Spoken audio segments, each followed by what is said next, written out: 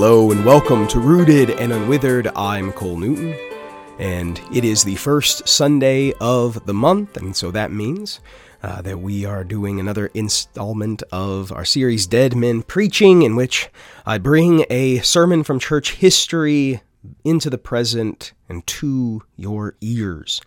And so the following sermon is from a Puritan named Robert Traill, and it was originally preached on October 1682, and it is titled, "By What Means May Ministers Best Win Souls?" which is certainly a question worth asking. And the text that he is drawing it from is 1 Timothy chapter 4, verse 16, which reads, "Take heed unto thyself and unto thy doctrine. Continue in them, for in doing this thou shalt both save thyself and them that hear thee." And this is a tremendous sermon. There's Crossway has been publishing these really wonderful little books, the Crossway Short Classics series, and this sermon is such a wonderful one that I think it would make a great installment for that series. And so I pray that the words of Robert Traill, as he teaches to us by what means a minister may best win souls, will be an encouragement to us, particularly to we who are ministers who are aiming to win souls. The words are a substantial part of the good counsel and direction that the apostle giveth unto Timothy, and in him unto all ministers of the gospel. In them are two things. First, a threefold duty laid on gospel ministers. Take heed unto thyself and unto thy doctrine, continue in them. And two, a double advantage consequent upon the discharge of this duty. For in doing this, thou shalt both save thyself and them that hear thee. So first, minister's duty is in three things here. First, take heed unto thyself. Thou art set in a high office in a dangerous place. Take good and narrow heed. Look well to thyself, thy heart and way. And secondly, take heed unto thy doctrine. Though thou be ever so well gifted and approved, both of God and men, though thou be an extraordinary officer, as Timothy was, yet take heed unto thy doctrine. These two we pass at present, because we shall resume them at greater length when we take their help in resolving of this question. Thirdly, continue in them. This hath relation. It appears unto verse 12 and verse 15, as well as unto the preceding part of this verse. I shall dismiss this part of the verse with these. 1. Continue in thy work. Thou who art a minister, it is a work for thy lifetime, and not to be taken up and laid down again, according as it may best suit a man's carnal inclinations and outward conveniences. The apostles that labored with their hands have, by that example, set the conscience of a minister at liberty to provide for the necessities of this life by other employments when he cannot live off the gospel. Yet certainly no man that is called of God to this work can with a safe conscience abandon it wholly. Paul, for example, rather than necessity, both preached and wrought in a handicraft. As preaching doth not make working unlawful, so neither should any business of a minister make preaching to cease. 2. Continue in endeavors after greater fitness for thy work. No attainments in fitness and qualifications for this work can free a man of the obligations that lies on him to increase and grow therein more and more. It is not enough that a man study and be painful ere he enter into the ministry, but he must labor still to be more fit for his great work. Continue also in thy vigor and painfulness and diligence. Young ministers that are sound and sincere before God are usually warm and diligent in the first years of their ministry, and many do decline afterwards and become more cold and remiss. This exhortation is a check thereunto. Continue in them. The second thing in the word is the double advantage proposed to encourage ministers to this hard duty. First, thou shalt save thyself. Thy own salvation shall be promoted and secured thereby. How becoming is it for a minister to mind his own salvation, and to mind it so heartily as to be animated from the hopes of it unto the greater diligence in his ministry? But how doth faithfulness in the ministry of the gospel further the minister's salvation? Faithfulness in a man's generation work is of great use and advantage to salvation. Well done, good and faithful servant, from the Lord's own mouth is great security, and diligence and faithfulness is improving the talents we are entrusted with through grace. Procure that testimony. Thou shalt save thyself from the guilt of other men's sins and ruin if thou be faithful in the ministry. Ezekiel 33:9 says, Thou hast delivered or saved thy soul, says the Lord to the prophet in the case of unsuccessful faithfulness. So Paul in Acts 18:6 says, I am clean, your blood be upon your own heads. And in Acts 20, verses 26 and 27, I take you to record this day that I am pure of the blood of all men. For I have not shunned to declare unto you all the counsel of God. Every minister pledgeth his soul to God, that he shall be a faithful servant, and he that is such may freely take up his stake, whatever his success on others may be. Faithfulness and painfulness in the ministry of the gospel promotes a man's own salvation, insofar as the work of Christianity is woven in with the right discharge of the office of ministry. Many ministers can say that if they had not been ministers, they had in all appearance lost their souls. The subject of the minister's work is the same with that of other Christians, and above all men should he be careful of his heart and intentions, that all be pure and spiritual. No man in any work he is called to is under so strict a necessity of dependence on the influence and assistance of the Holy Spirit, both for gifts and grace. And are not all these great helps unto our own salvation? Secondly, the second great advantage is, Thou shalt save them that hear thee. There is little hope of that man's being useful to save others that minds not his own salvation, and therefore the apostle puts them in this order, thyself, and then them that hear thee. This description of the people, them that hear thee, saith that the principal work of the minister is preaching. And the principal benefit people have by them is to hear the Lord's word from them. Though there be a seeing, that is, of their holy conversation, that is also useful. Philippians 4:9. But the apostle knew no such ministers as were only to be seen in worldly pomp and grandeur, and seldom or ever or never heard preaching. Thou shalt save them. The great end of both preaching and hearing is salvation, and if salvation were more designed by preachers and hearers, it would be more frequently the effect of the action. Thou shalt save them. Thou shalt, by the Lord's blessing on thy ministry, be successful in converting sinners and in building up the saints in holiness and faith unto salvation. Not that ministers are of themselves able by all of their endeavors to carry on this great end. They are only God's tools and instruments. Now, concerning this, we find that the Lord hath appointed this great ordinance of the gospel ministry for this end, the saving of men. It is through their word that men believe, John 17:20. The divine appointment of the means declares both it to be useful and the end to be hopeful. He hath also given many promises of his presence, blessing, success to follow, and to attend them whom he sends on this great errand. Christ's first calling of the apostles had this promise in it, I will make you fishers of men, which not only declared what that employment was he called them unto, but it also assured them of success in it. At his leaving of them in Matthew 28:20, he promised to be with them until the end of the world. And this promise is as good to us as it was to them. He hath also revealed much of his mind about the minister's duty in order to this end of saving men. This also makes the end more hopeful.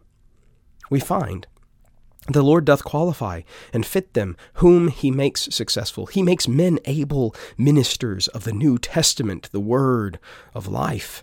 And still, according to the success of the Lord, hath a mind to bless man with gifts and qualifications and assistance are proportionably given.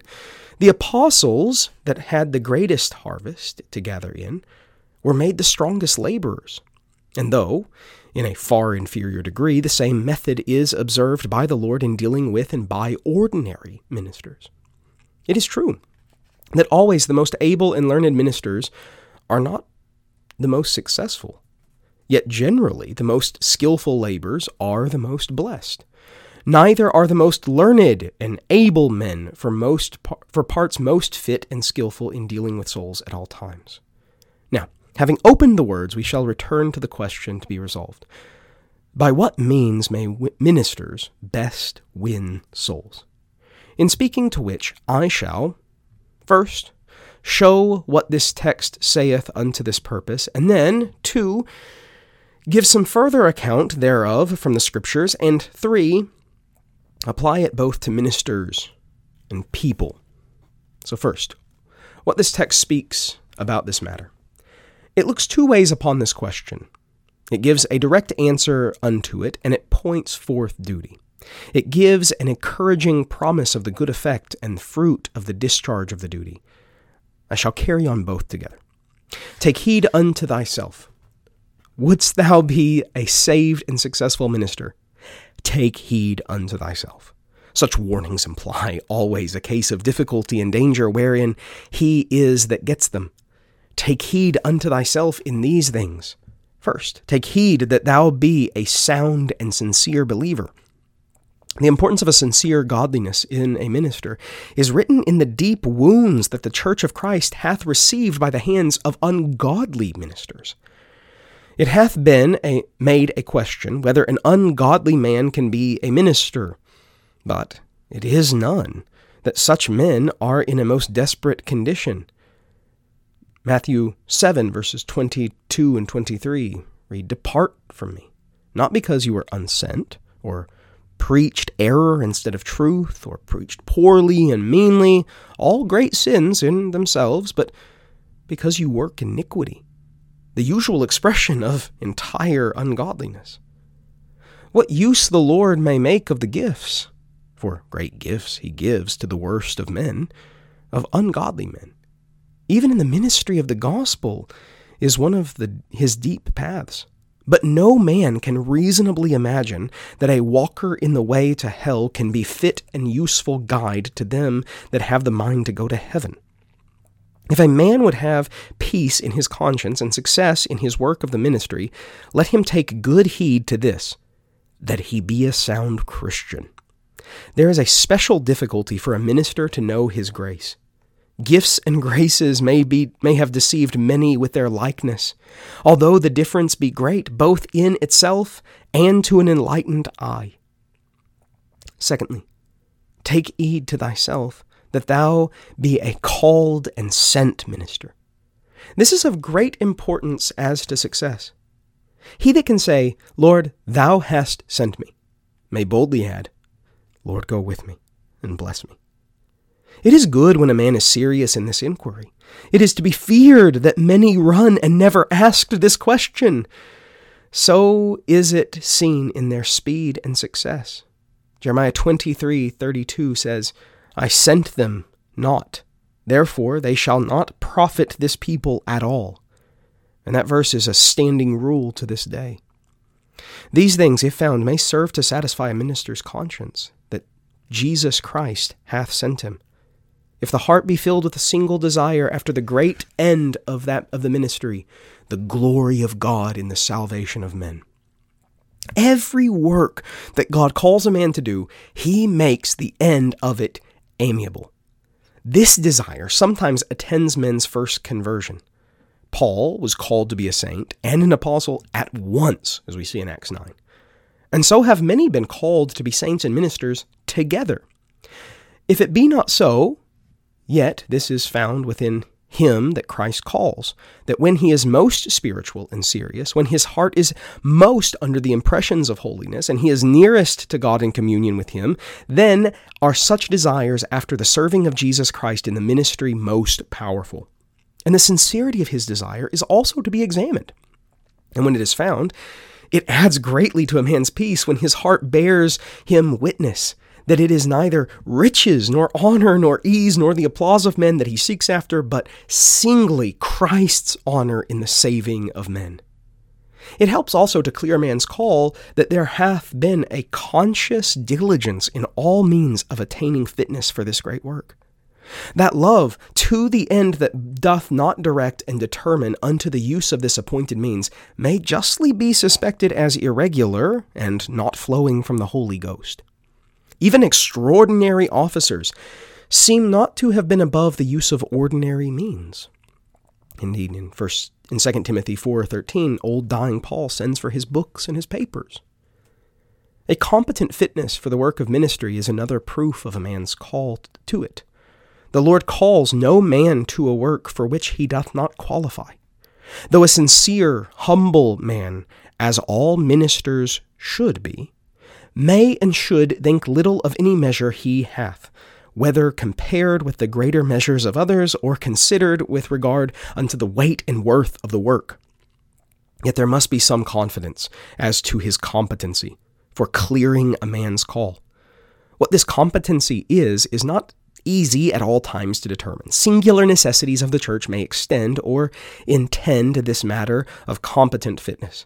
But in general, there must be 1, a competent knowledge of gospel mysteries, 2, a competent ability of utterance to the edifying of others. This is aptness to teach, required by the apostle in 1 Timothy chapter 3, verse 2, and Titus 1, verse 9, that a minister be, quote, able by sound doctrine to exhort and to convince gainsayers. The savor of a man's ministry on the hearts and consciences of others, both ministers and people, helps much to clear a man's call, so that indeed ordinarily a man can never be so well confirmed in the faith of his being called of God until he makes some essay in this work. Deacons must first be proved, as 1 Timothy 3:10 says, much more ministers. A single testimony given by ministers and Christians that the word dispensed by a man is savory and hath effect on the conscience is a great confirmation, especially if sound conversion of some fellow his labors. That is indeed a seal of his ministry. Take heed unto thyself that thou be a lively, thriving Christian. See that all thy religion run not into the channel of thy employment. It is found by experience that as it fares with a minister in the frame of his heart and thriving of the work of God in his soul, so doth it fare with his ministry both in its vigor and effects. A carnal frame, a dead heart, and a loose walk makes cold and unprofitable preaching. And how common is it for ministers to neglect their own vineyard? When we read the word, we read it as ministers to know what we should teach rather than what we should learn as Christians. Unless there be great heed taken, it will be found that our ministry and our labor therein may eat out the life of our Christianity. Not that there is any discord betwixt them, but rather a friendly harmony when each hath its place and respect. The honest believer meditates that he may excite his grace, and ministers too often meditate only to increase their gifts. When we preach, the sincere hearer drinks in the word, and it may be we seldom mix faith with it to grow thereby. Oh, how hard is it to be a minister and a Christian in some of these acts. We are still conversant about the things of God. It is our study all the week long, and this is our great advantage. But take heed to thyself, lest ordinary meddling with the divine things bring on extraordinary and indifferent impression of them, and then their fruit to thee, and thy benefit by them is almost gone and hardly recovered. Fourthly, take heed unto thyself in reference to all the trials and temptations thou mayest meet with. Be on your guard, watch in all things. No men are shot at more by Satan than ministers, and he triumphs not over the foils of any than theirs. And Christ is liberal in his warnings of dangers and in his promises of help in them. The second word of the text, to this purpose of directing ministers how to be useful to others, is, take heed unto thy doctrine. Art thou a minister? Thou must be a preacher. An unpreaching minister is a sort of contradiction. Yea, every sort of preaching is not enough. Thou must take heed unto thy doctrine, what it is. Here is a warrant for studying what we are to teach and what we have taught people. But the great matter is to take heed or study aright. Students commonly need little direction about ordinary study, but concerning the doctrine, I entreat to take heed unto it in these things. First, take heed unto thy doctrine that it be a divine truth. Let a man speak as the oracles of God. 1 Peter chapter 4, verse 11 says. And therefore it is needful that ministers be well acquainted with the Holy Scriptures, a bad token of the temper of that man that relishes any book more than the Word of God. The world is full of books written on pretense and designed to explain the Scriptures, and men's studies are full of them. There is also a blessing in them and good use to be made of them, but also a bad use is made of them. Many ministers have found that they have preached better and to more profit to the people when they got their sermons by meditation on the Word and prayer than by turning over many authors. From this neglect of the Word also come a great many doctrines that are learned by man and borrowed from philosophy, which though they may have some truth in them, yet since it is divine truth that a minister should bring forth to the people, he should not rest on such low things. Secondly, take heed unto thy doctrine that it be plain and suited to the capacity of the hearers. Learned preaching, as it is called, is a vanity, pleasing principally to such as neither design nor desire edification. True godly learning consists in teaching plainly, and therein is no small difficulty. Two things would help a plain preaching. One, clearness of knowledge. The alleged depth of our doctrine often proceeds from our own darkness. And two, humility and self-denial. We must not seek ourselves nor the applause of men, but God's glory and men's salvation. It is found that the holiest ministers preach most plainly, and the plainest preachers are the most successful. Thirdly, take heed unto thy doctrine that it be grave and solid and weighty, sound speech that cannot be condemned, as Titus 2, verse 8 says. Deep and weighty impressions of the things of God upon a man's own heart would greatly advance this. A minister's spirit is known in the gravity or the lightness of his doctrine. Number 2. But now we come to the second thing proposed, to give some answer to this question from other things in the Word.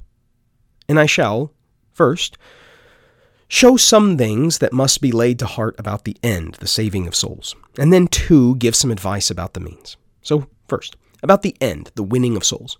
This is to bring them to God. It is not to win them to us, or to engage them into a party, or to the espousal of some opinions and practices, supposing them to be never so right and consonant to the Word of God. But the winning of them is to bring them out of nature and into a state of grace, that they may be fitted for and in due time admitted into everlasting glory.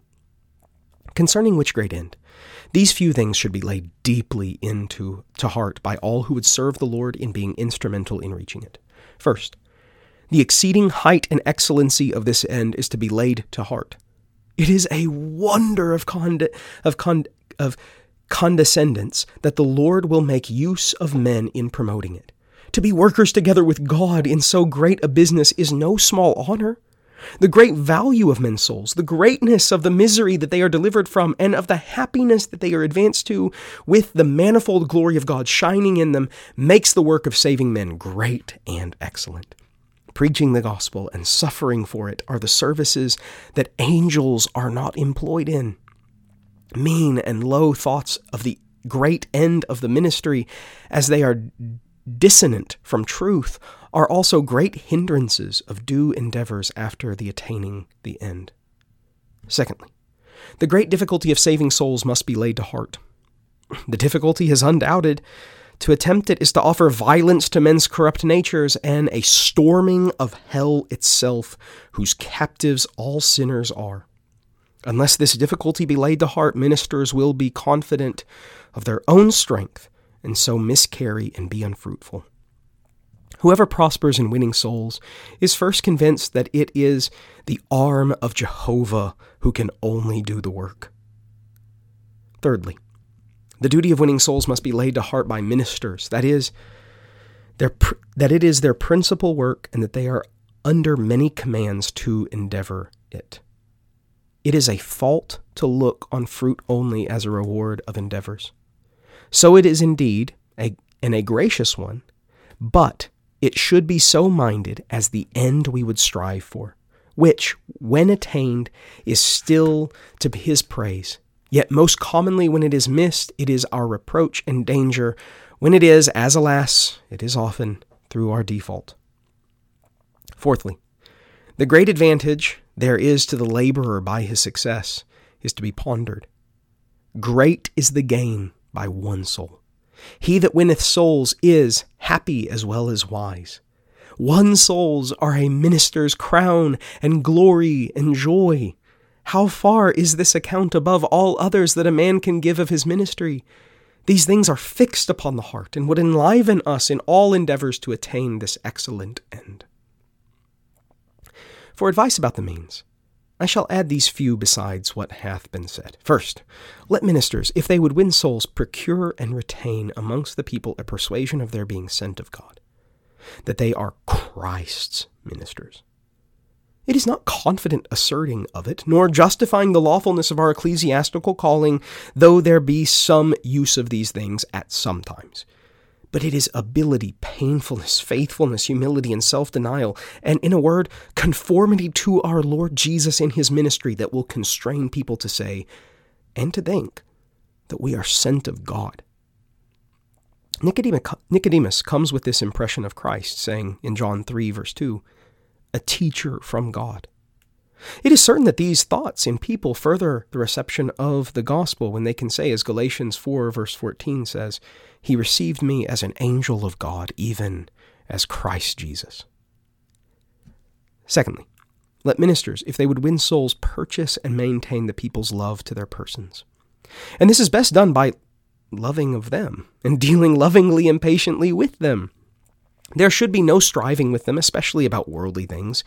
Yea, meekness to them that oppose themselves, as 2 Timothy 2, 24 through 26 says.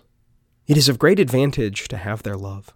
How carefully doth Paul sue for it in several epistles, and condescend to entreat and make apologies when indeed he had not wronged them, but they only did imagine that he had wronged them. Thirdly, it would further the winning of souls to deal particularly and personally with them. Not always, nor altogether in public. Great fruit hath constantly followed the conscientious discharge of this duty. The setting of it up in Geneva did produce incredible fruits of piety, as Calvin reports. When the ministers and some of the elders went from house to house and dealt particularly with people's consciences, and we are not without many instances of the fruit of this means in our own time and in these nations. Blessed be the Lord for the labors and their success. Fourthly, ministers must pray much if they would be successful.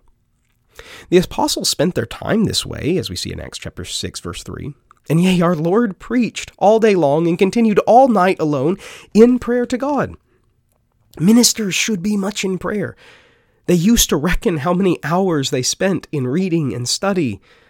It were far better both with ourselves and the church of God if more time were spent in prayer.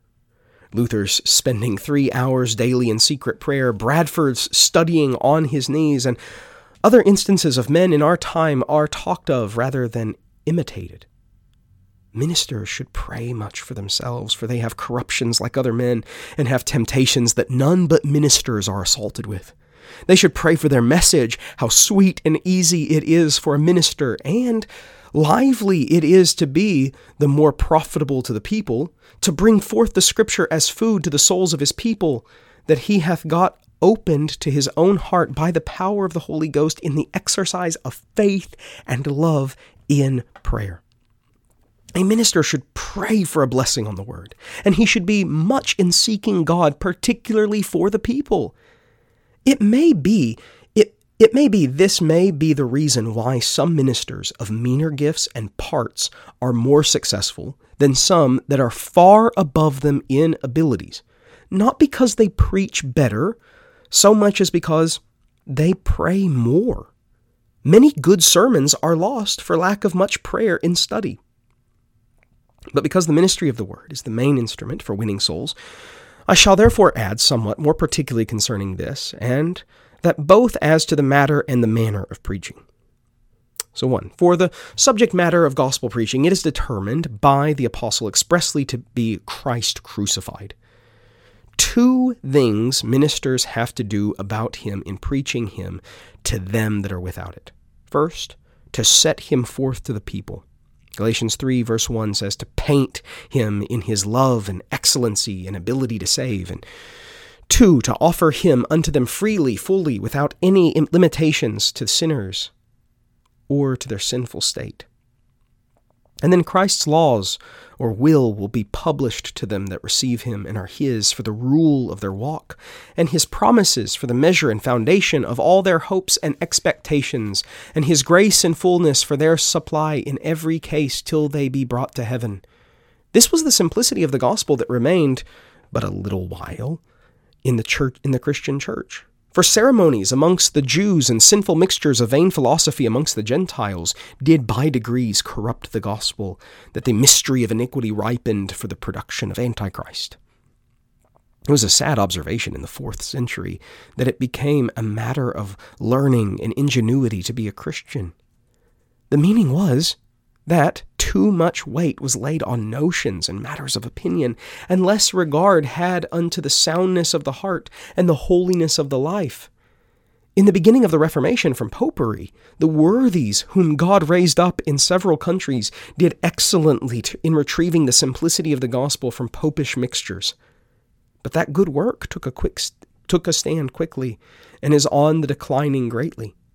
How little of Jesus Christ is there in some pulpits! It is seen as to success that whatever the law doth in alarming sinners, it is still the gospel voice that is the key that opens the heart to Jesus Christ. Would ministers win souls? Let them have more of Jesus Christ in their dealing with men, and less of other things that never profit them that are exercised therein. And 2, as for the manner of successful preaching, I shall give it in a negative and positive from these 2 places, 1 Corinthians 1:17 and 1 Corinthians 2:1 through 4. First, what this negative disowns is our inquiry. The words are full, for Christ sent me not to baptize, but to preach the gospel, not with wisdom of words, lest the cross of Christ should be made of none effect. And again, I came not to you with excellency of speech or of wisdom, declaring unto you the testimony of God. And again, and my speech and my preaching was not with enticing words of man's wisdom. These are the words of the Holy Ghost concerning a way of preaching that is unprofitable, a way that seems was in use and respect with the Corinthians, and honest Paul was despised by them for his simple and plain way different from theirs. I shall only instance in things that this scriptural negative doth check and reprove in the way of preaching. The establishing and advancing of the divine truth upon the foundations of human reason, as if there were some weakness and insufficiency in those methods and arguments of working on men's consciences that the Holy Ghost prescribes. The great foundation of all a minister hath to say is, Thus saith the Lord. And a grave declaring of the testimony of God in this matter is ministers' duty, and will have more authority on men's consciences than many human reasons.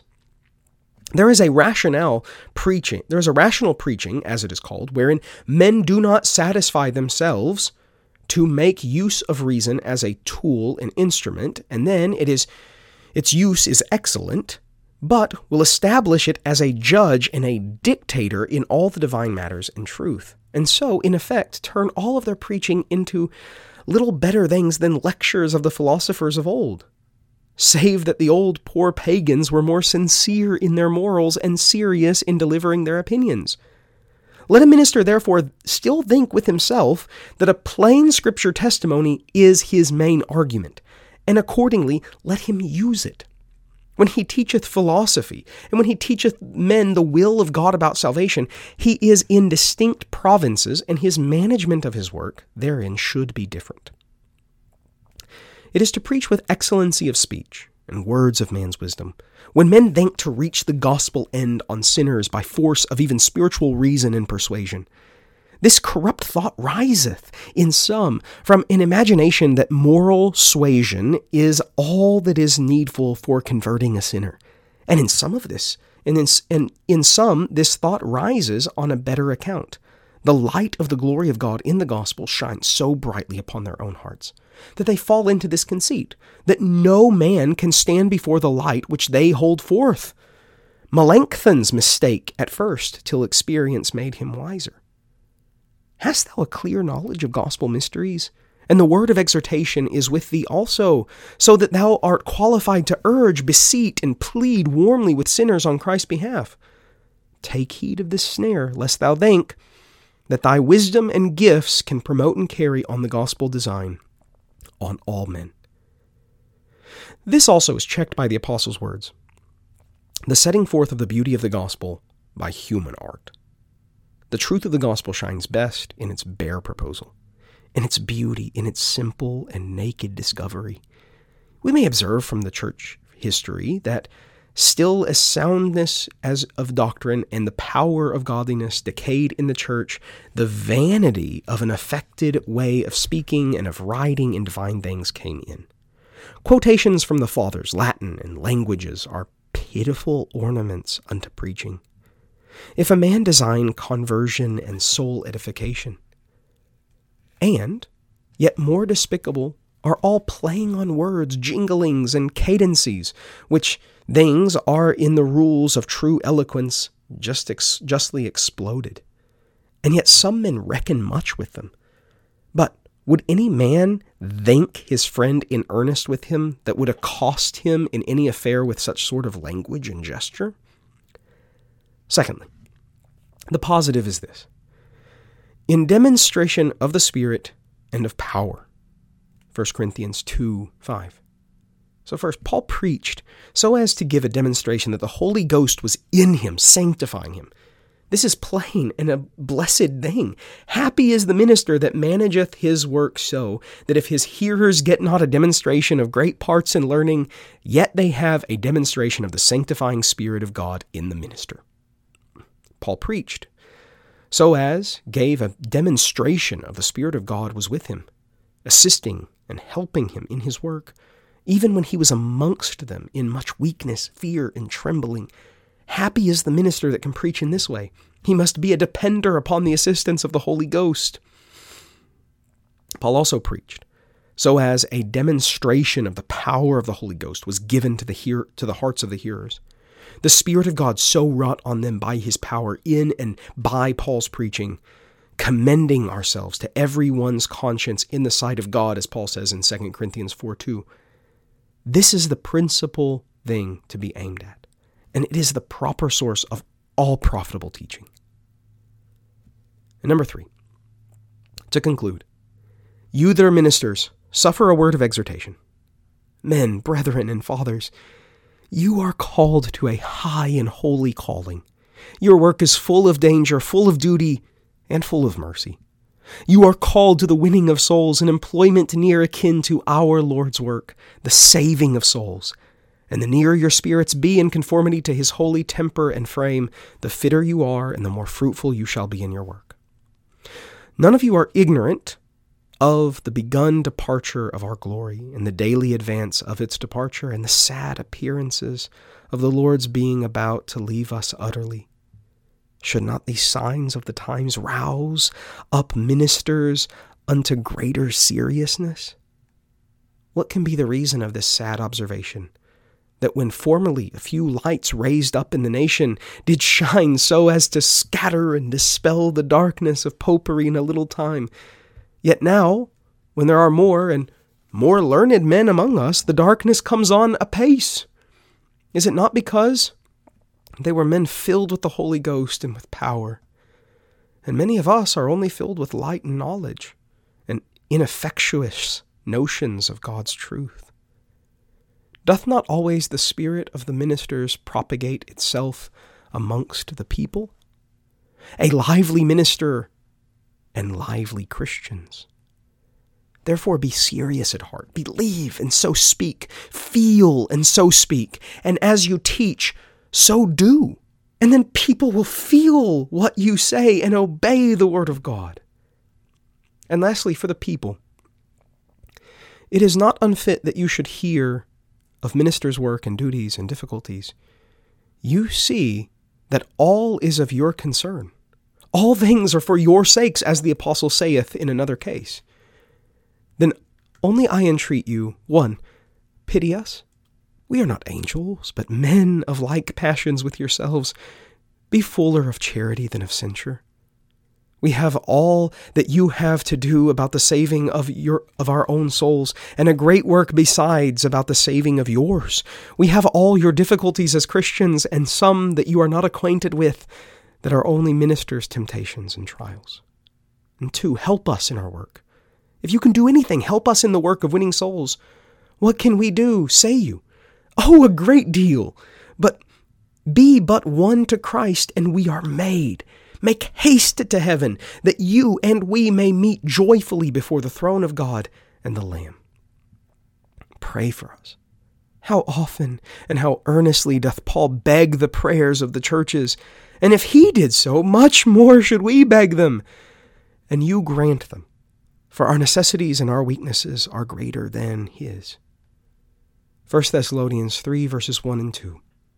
Finally, brethren, pray for us, that the word of the Lord may have free course and be glorified, even as it is with you, and that we may be delivered from unreasonable and wicked men, for all men have not faith. Thank you so much for listening. For more resources for knowing and loving God's Word, please visit bcnewton.co. And until next time, grace and peace.